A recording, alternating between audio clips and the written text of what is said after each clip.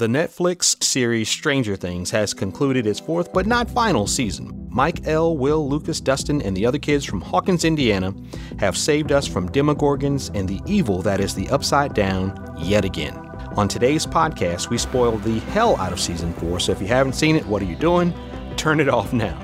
Otherwise, Dwight and I share some of our favorite moments from the season. We discuss who the best and worst child actors are on the show. We show some love for newer characters like Robin, Eddie, and Argyle. And we ask a question. Are some TV shows better off ending sooner rather than going on for multiple seasons? I personally think Stranger Things should have ended here. Go out on top. That's me. Dwight disagrees. It's not often that art and entertainment collide and create something really special, but that's exactly what Stranger Things has done. The show is so warmly and lovingly crafted, it's hard to overstate how much that love translates to us, the audience. You can feel it. Our hats go off to the Duffer Brothers and the entire cast and crew. Thanks for listening. Stranger Things Season 4 is finally out. All the episodes have been released. Mm-hmm.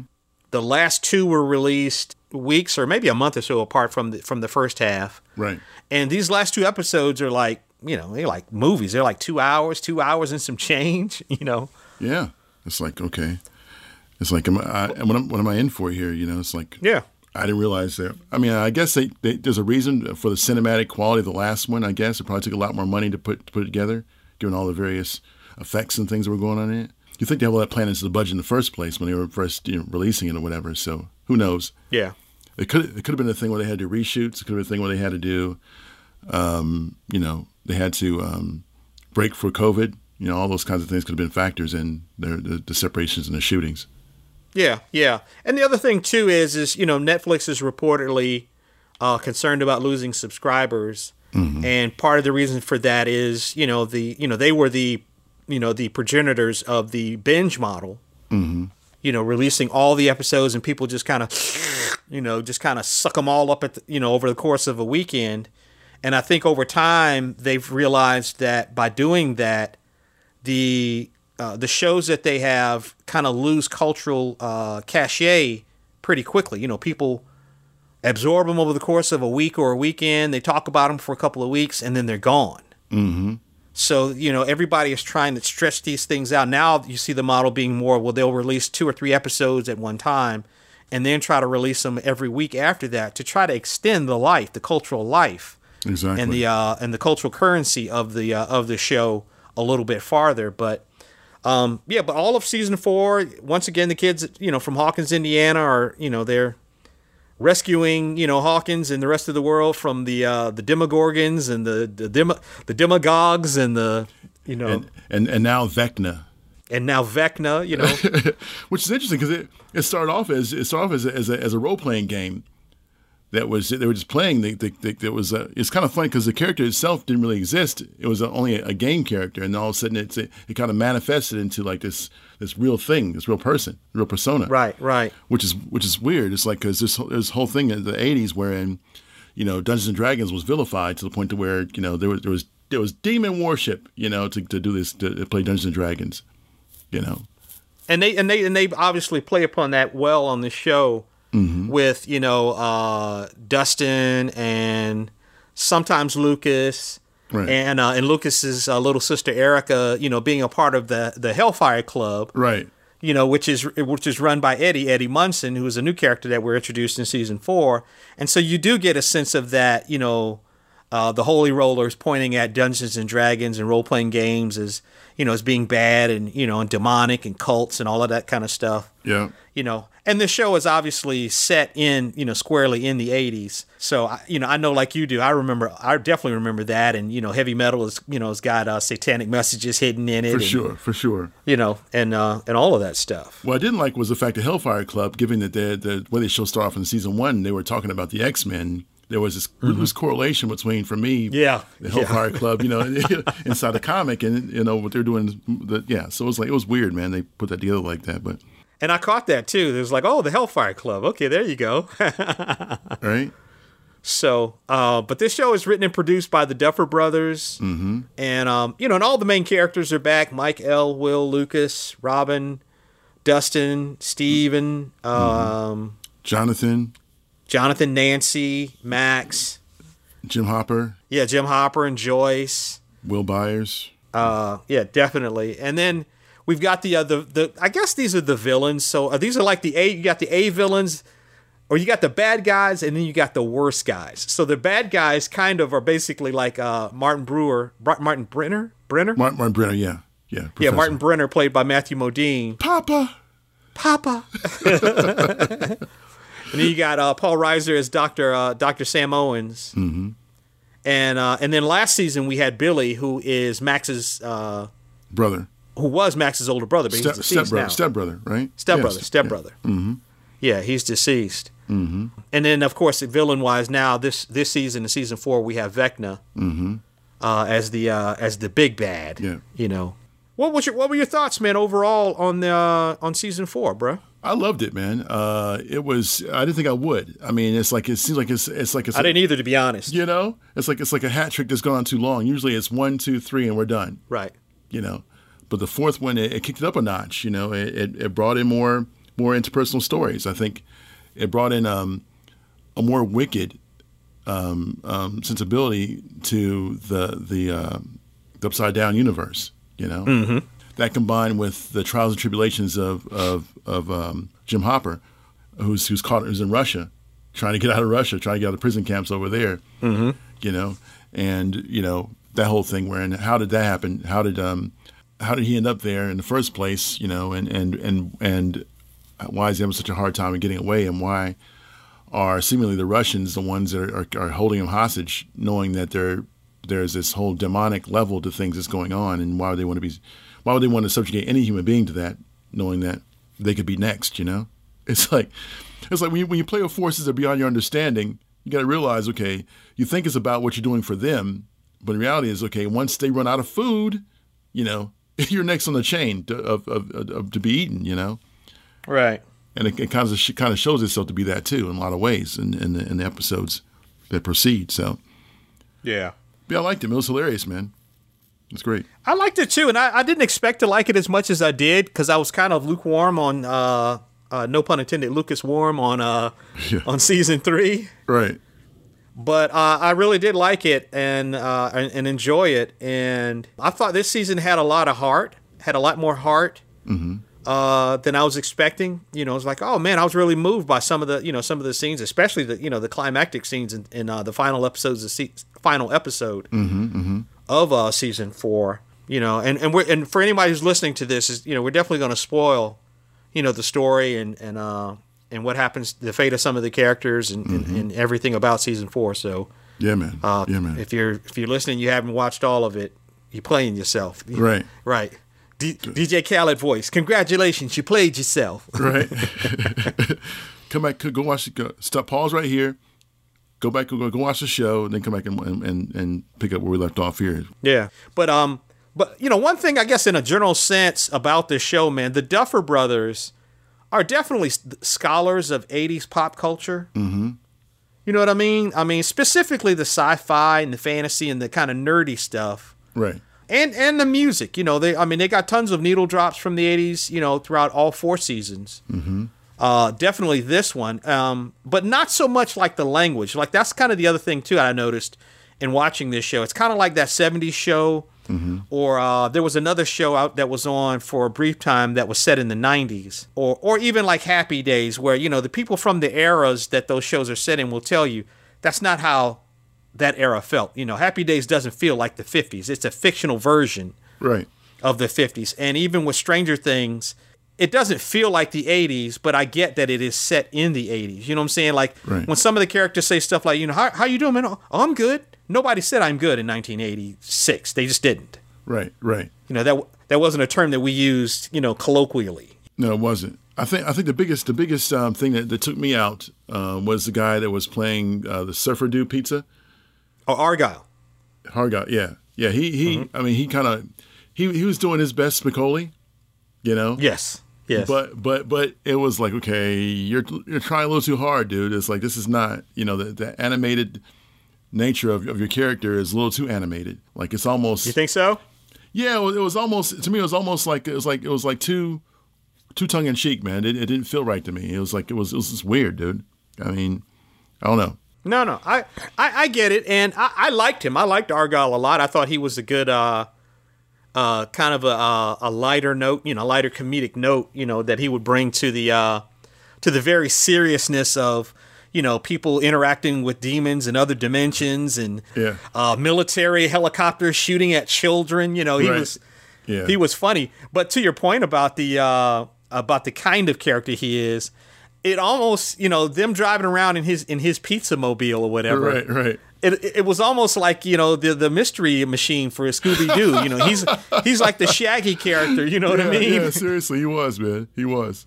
But I think I really enjoy too, man, about this particular show is, it's in many ways, one part Goonies, one part It. Mm-hmm. Maybe with a tinge of like Breakfast Club and Firestarter in there as well. Right, yeah. But the friendships and the relationships feel pretty genuine. Like Steve. Yeah. Like Steve's relationship with Robin feels pretty genuine. Right. When they introduced Eddie, Eddie's relationship and his ultimate, relationship with Dustin. Right. Felt real. It felt like, oh yeah. He's kind of a sarcastic stoner headbanger kind of a guy. Right, exactly. But he really does care about these kids, and he does care about, their role playing game and the club and all of it. Mm-hmm. And I thought it was great. A lot has been made of the Eddie Munson character. Mm-hmm. As they've written and characterized him on the show. Mm-hmm. He could have just been like a 2-dimensional stoner or. Right. A metalhead and just kind of a prop, so to speak. But, he was very 3D and fully fleshed out. And he became one of my favorites, really quickly. What about you? Yeah, I liked him a lot, man. Because I saw a lot of his character, and a lot of kids I knew when I was growing up, dude. He's very mm-hmm. very authentic, man. It was a lot like the Breakfast Club. He was the character that Judd Nelson played. Yeah, Judd Nelson played. He was that character, mm-hmm. with a little bit more Eddie Van Halen involved in his character. Yeah, he was more metal than he was rebel. Yeah, exactly. Yeah, he had elements of that too because he lived with his uncle, so that was the whole thing too. Where his uncle wasn't there too much or whatever. So and when he invites the cheerleader back to his crib, it's like that's straight up 80s right there, dude. Yeah. And in fact, she would go there as one of the conversation. Like that. These days that would never happen. It's like they're not going. Unless there was some intentional sexual interaction going to occur. There was that implied thing that was there. Even when the cheerleader when she's like barfing in the restroom, it's like that was some straight up 80s. Are you okay in there? And she's like right. She's basically being approached by Vecna at that point. It's good stuff, man. I liked it. I even like the fact the way they somehow they thought in a Goonies fashion they thought they could fashion their own weapons to go back into the right. Like that's into the upside down. Right, like it's going to help you. A trash can with nails in it as a shield. Yeah, that's going to work against these things. But it kind of did. It kind of worked. I mean, at least for a time. Yeah. But as far as that whole scene where Eddie has the, he has like the sword or a bat or something, and then he has the trash can as a shield with the nails in it. Mm-hmm. And, and the point where he's running and then he realizes, he's always running. Right. And being chased because he's different or whatever, or because he's not like the other kids. He's not in the popular crowd. Right. And then he turns back to face, literally to face his demons. And again, spoiler alert, he ends up losing his life. Right. In this final epic battle against these demons in the Upside Down. And, and when he and Dustin have their moment right before he kind of passes away, man, I teared up, man. I was like, He was like, it's not that bad, is it? He's like, no, it's not that bad, and he said, and when he tells Dustin, he says, I didn't run this time, did I? Right. Yeah. I was like, it kind of messed me up, man. It was like, okay, it kind of messed me up. Yeah. Yeah. So I really appreciated, the care and that they put into the writing of some mm-hmm. of these characters, and mm-hmm. to as much as possible to not play them as, to not play anyone as short shrift, mm-hmm. and to try to, if you couldn't give someone a full arc, to try to give them like a little mini arc, mm-hmm. Mm-hmm. Within the context of this season and certainly the show overall. Mm-hmm.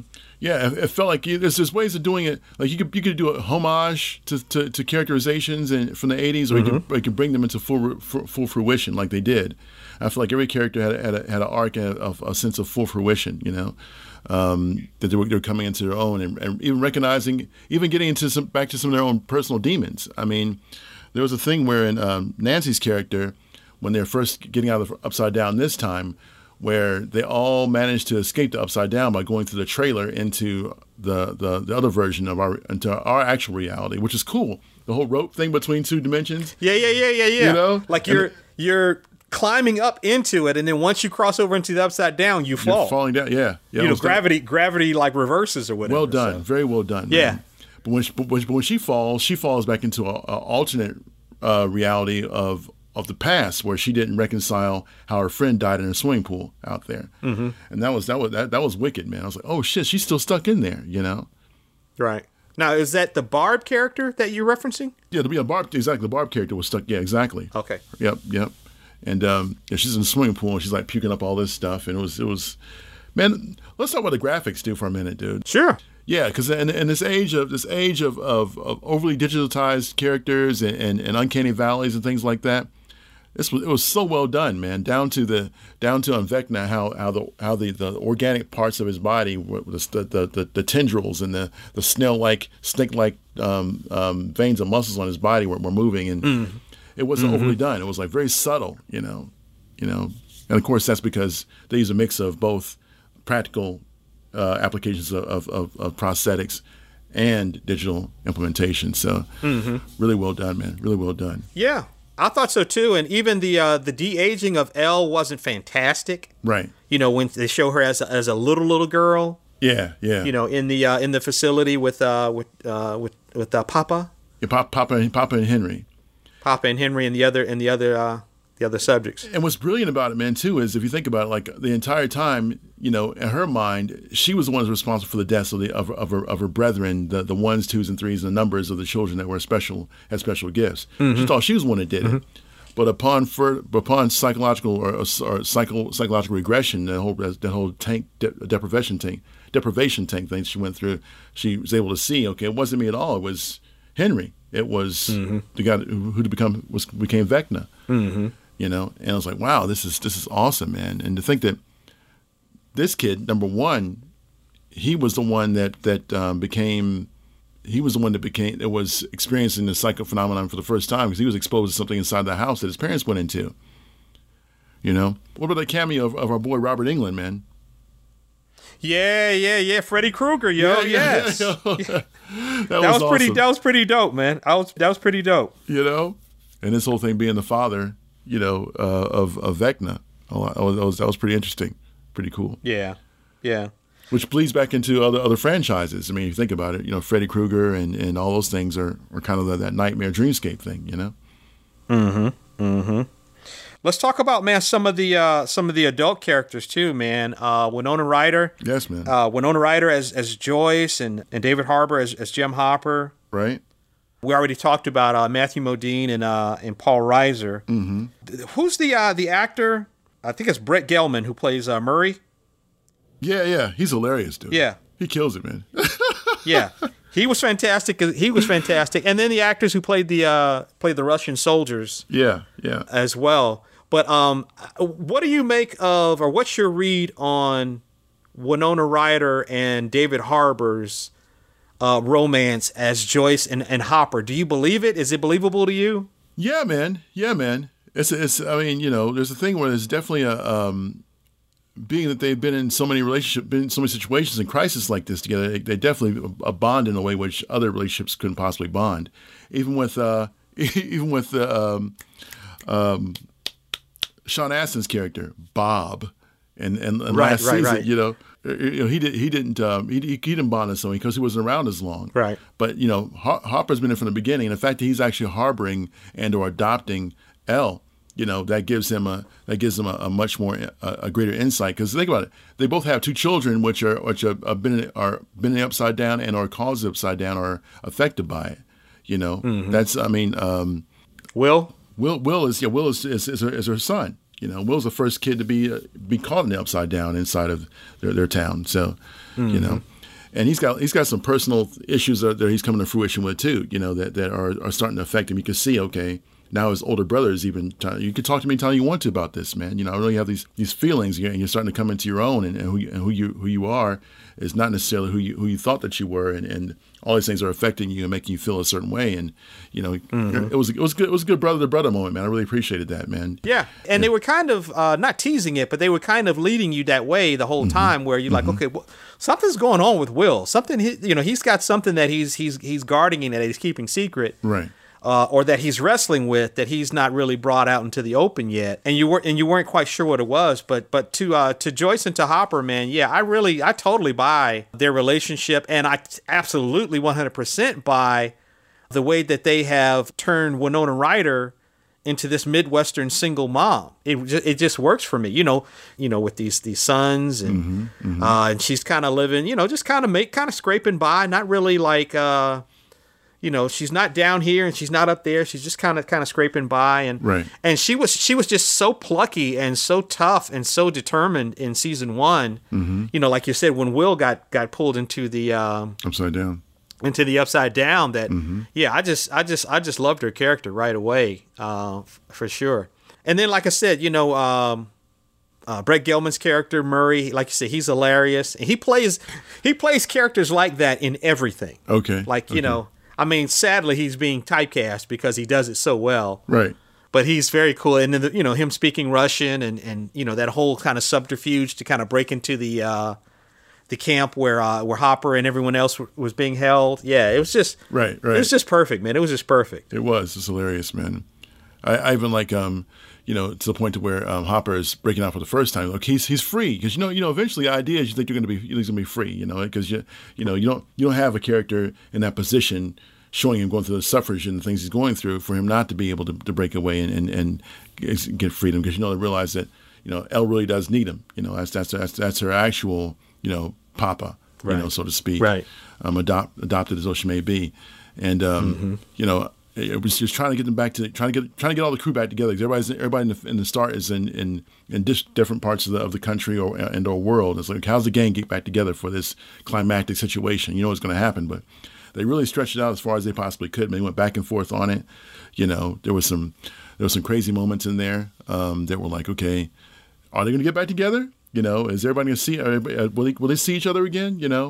And yeah, it was some real like gut wrenching moments in there, man. It's like, I should have known that this character Henry, that seemed like he was like the oldest of the crew, that was walking around somewhat free reign inside of the facility, was going to turn into a villain, because his eyes had this sense of, he has that Alex stare from Clockwork Orange. The Droogs. Okay. He has that kind of that eye that's like, he has that very defining gaze, man. It's just interesting. Yeah. And I was like, okay, how's he like not affected by it? Why is he not like with the other kids trying to do things which are perfecting their powers or whatever? It's because he's got that mutant power dampener around his neck, man. Like, right. He had a device installed in his neck. Well, Elle had the collar on. She had a collar, and he had the device in his neck. She had the collar. She took that thing out of his neck that loosened his ability, loosened him up to be able to do what he did. Right. Yeah, just great character arcs, man. Great character arcs. Very surprising conclusions. One thing about this show, and that I noticed is not the show. Excuse me. One thing about this season that I noticed specifically, and the show has always had tons of exposition because they have to explain some of this stuff to you, and they have to do it through sometimes the mouths of the characters. But this last season, they really went for it, man. I mean, it's already kind of a high concept show in a way, right. But I mean, it was so it's to be expected. But I mean, they really went for it. I was like, okay, wait a minute. Let me pause this and let me write down something. Right. So I could try to make sure I'm following all of this. Okay, so this is that, this and that, and so forth. And and okay, now she's lost in the upside down. Oh, we can talk to her through the lights, and and it was just, it was just a lot. But it was. But I mean, I definitely dug it nonetheless. So let me ask you this: you mentioned Argyle and him kind of maybe kind kind of dialing it up a bit in terms of his performance as the lovable weed smoking, kind of friend or whatever. Right. Who kind of joins the crew. Right. In your opinion, who are the best kid actors and who are the worst kid actors? Because I got opinions too, yo. I got them for you. Okay. Well, first off, they're kind of aging out of the kid brackets. Let's be honest. Yeah, exactly. Let's start there.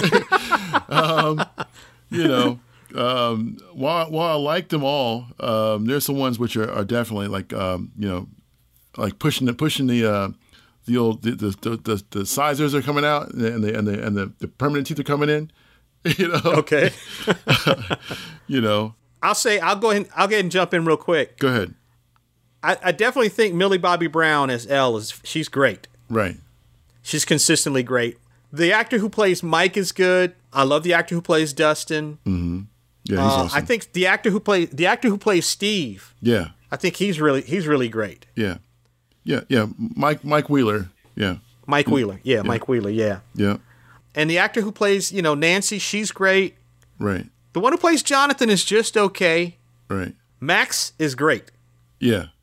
I think Max is totally like that Spitfire, kid who doesn't give a shit. She's got some bumps and bruises in her past. Mm-hmm, mm-hmm. The actor who plays Lucas's little sister, Erica. Yeah.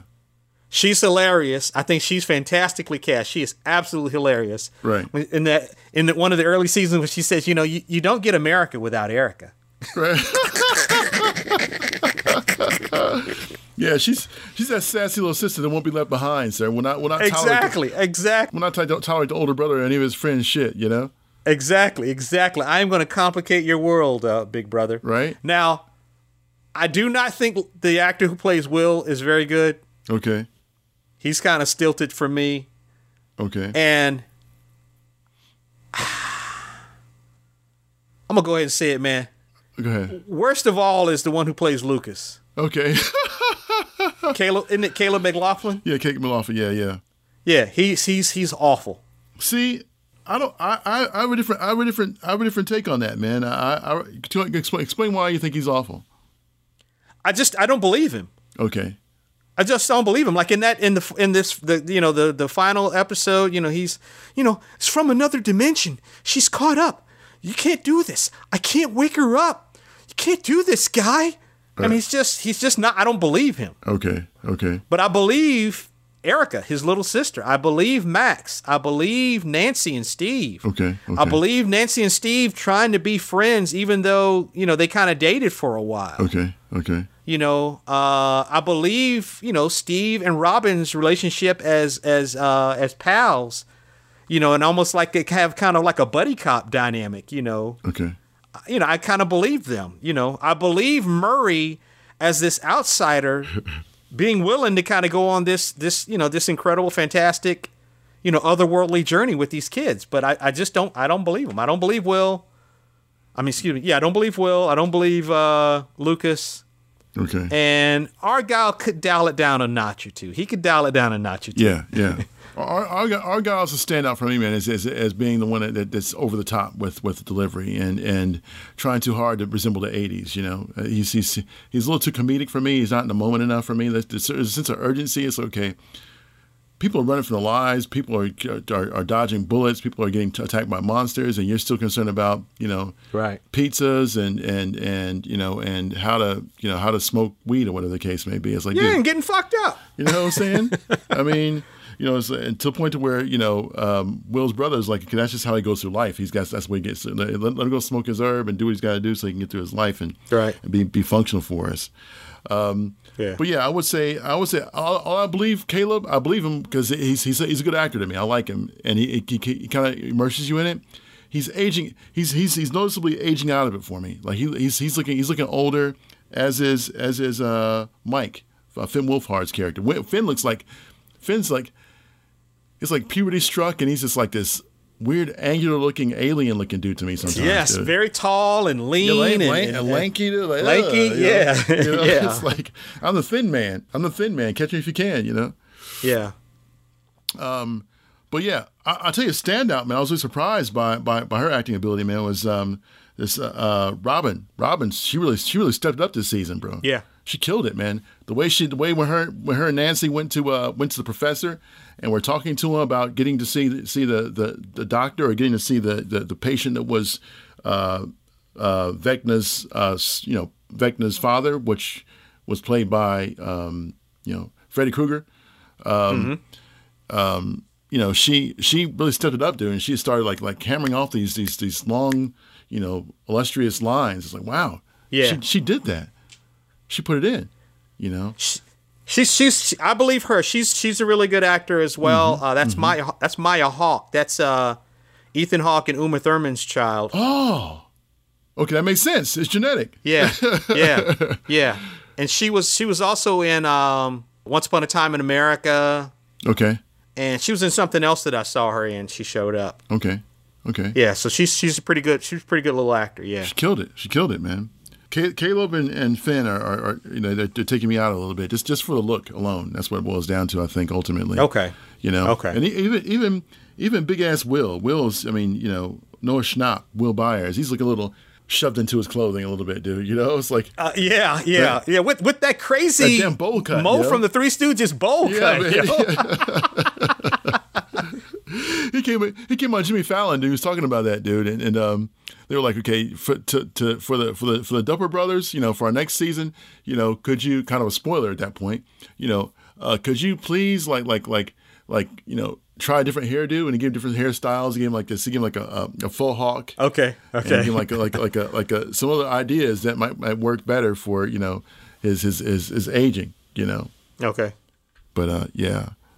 So yeah. Okay. Well, cool. Hey, last two bits, man. We can end it here. Okay. We can't end talking about Stranger Things season 4 without discussing the Kate Bush of it all. Yes, man. It doesn't hurt me. Do you wanna feel how it feels? Do you wanna know that it doesn't hurt me? Do you wanna hear about the deal they're making? Bruh, first of all, for anyone who doesn't know me, I am an absolute fan of Kate Bush, specifically Hounds of Love, which is where Running Up That Hill comes from. That's the album. All right. That it comes from. If you've never heard the album, it's fantastic. It's always been in one of my top 5 favorite albums of all time. Okay. It's one of those from the Rooter to the Tutor. It is perfect. Okay. It's like one song broken up into 10 or 11 pieces, basically. Oh, wow. Okay. It's just a perfect collection of songs. Okay. And Running Up That Hill is one of those times where someone's biggest song, let's say, really is one of their best songs. Sometimes people will say, oh, the most popular song, but people will say, well, this is actually one of their better songs. This is one of their better cuts. One of her most popular songs really is one of her best songs. It's just freaking fantastic. Yeah, and she was discovered by Dave Gilmour, yo. Yes. From Pink Floyd, yo, which I love, man. That's my man right there, yo. Yeah, you've been a big Floyd fan for years and years and years. Yeah, man. As long as I've known you, and he discovered her as a teenager. Okay. And got her signed as a teenager. I think she was 17, maybe. Wow. When her first album came out, The Kick Inside, back in like 78 or 79. Okay. And there's a great song on that album, if anyone's never heard it, called The Man with the Child in His Eyes. Okay, wow. Which is really wonderful. And for you to think that a 17 or 16-year-old wrote that song is mind-blowing. Yeah, man. He's here again. The man with the child in his eyes.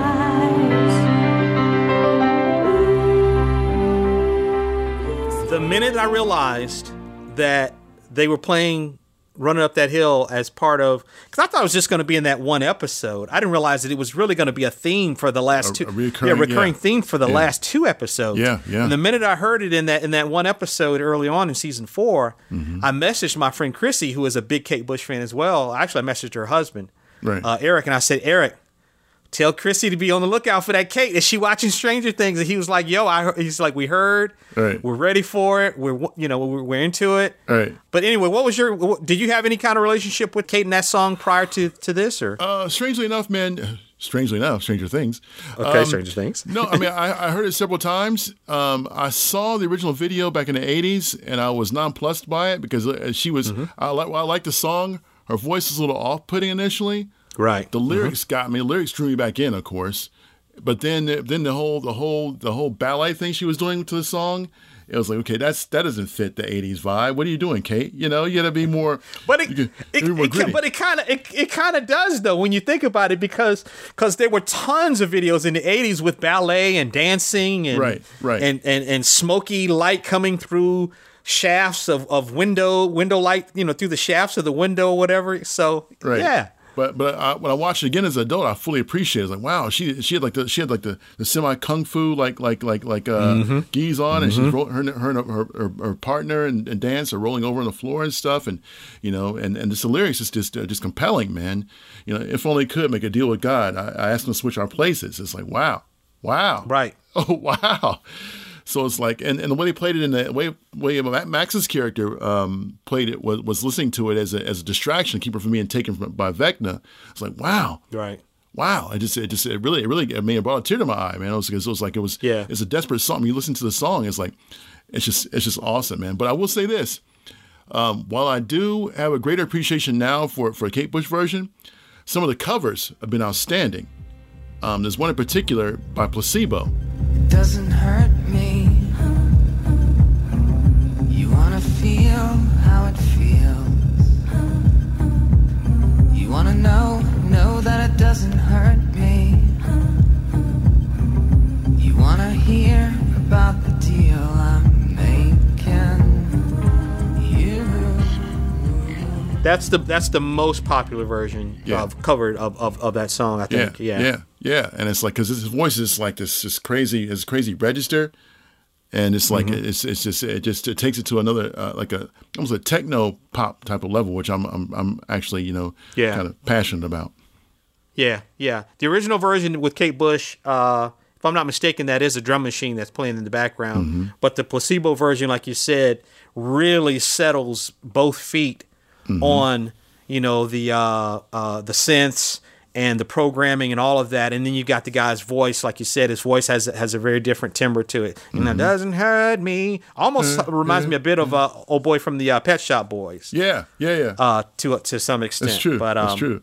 But yeah, it's a fantastic version of the song. And Kate Bush herself, here in 2022, she's 63 years old. She did actually acknowledge the Duffer Brothers' use of the song in Stranger Things and complimented it. And she's so pleased that people have rediscovered the song through the show. And she loves the fact that the song is used, like you said, as a almost like a security blanket or as a shelter to protect the Max character, from Vecna.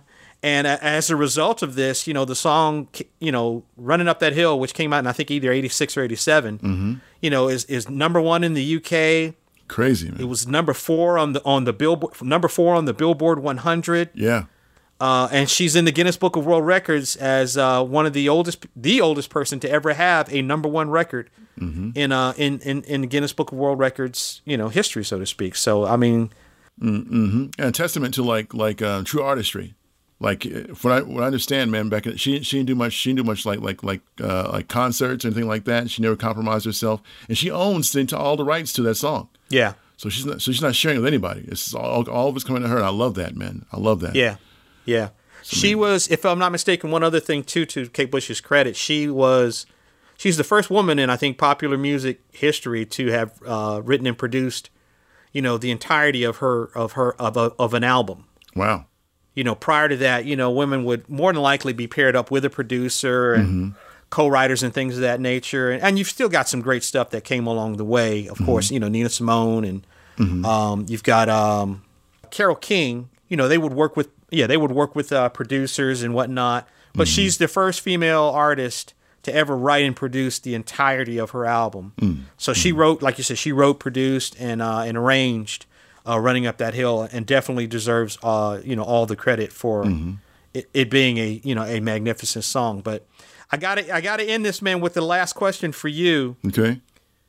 We were texting back and forth, before we spoke here today, and I expressed to you that I was a little disappointed because I thought this was the final season Right.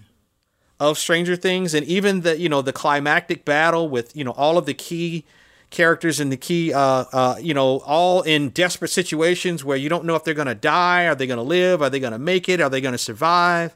Yeah. And so I thought this was it, only to find out that they're setting it up for yet another season. So my question is do you think Stranger Things should have ended here? Because I do. I think this should have been it. I think they should have gone out on top, right where they are, almost like Wham. Just go out on top. You're jitterbug. Yeah. Do the jitterbug. Yeah. What do you think? I'm of two minds behind it. I understand why they would take it to a fifth season. However, I don't think it was necessary to take it to a fifth season. Mm-hmm. It's weird now because now what's happening is it's almost like they're trying to merge the evil that's in the underrealm that's in the upside down is starting to merge itself or to show itself more and impact itself more on the earth, especially through the town which they live in. There's a very real rip in the fabric of dimensions that's happening there, which is going to cause other issues. But I realize what they're doing, of course, is the Duffer Brothers have made a deal with Netflix. With God? Right. Is that kind of sort of right? Yeah, so they signed a contract that's going to have spinoffs now for the universe.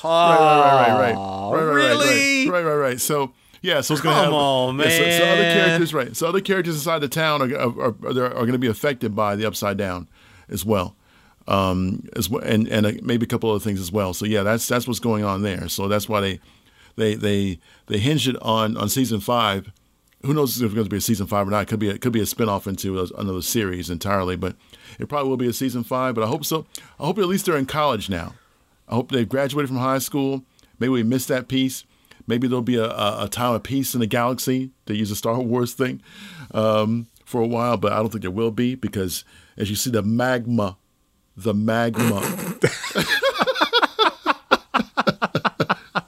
hot magma from the ground is coming through the cracks of the earth of their town, and but it gave me a sense of it gave me a sense of impending doom when you start to see Will react again. Will, he's a first interactor with Upside Down. And it was like for him to to pigeonhole it, to pin it in that manner, to bring it back to him. It was kind of poetic in a lot of ways, dark poetry, but poetic. I'm not with it, yo. I think a lot of shows, not sitcoms, but certainly like shows that are kind of dramatic and have a narrative, right? An ongoing narrative. I just think usually after 3 seasons is usually when they start shitting the bed to me. Right. And the idea of doing spin-offs and side shows and fear of Stranger Things, right. All that to me is just that's just the machine saying we got to have more. Yeah. That's not the creators saying we got to have more. Yeah. I mean, I know everyone wants to do their George Lucas thing. They want to have, multiple episodes and 9-picture deal, or multiple seasons and multiple feature films. Right. And they want, everybody wants to create a universe and build a universe. But I just think, to me, some things are just incredible as they are. Yeah. And the more you do with it, the more you kind of ruin it. Right. You know what I mean? Right. It's like, okay, one of my favorite albums, you and I've talked about this, is Portishead. Mm-hmm. Dummy. Yeah. They should have broke up the band after that first album. Oh yeah. It's so perfect and so incredible. Just break up the band and don't do it. You're never going to do anything better than this. Right.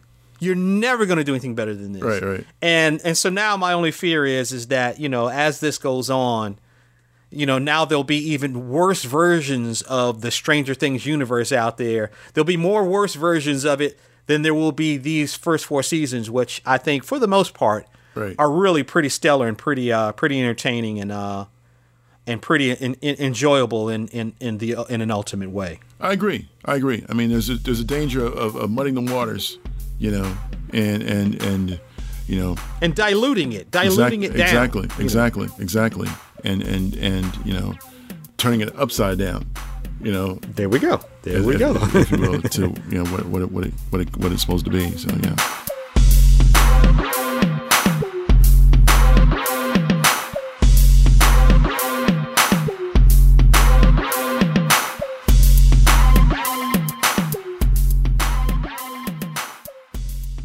That concludes this episode of Sidebar Forever, hosted by Dwight Clark, Swain Hunt, and Adrian Johnson.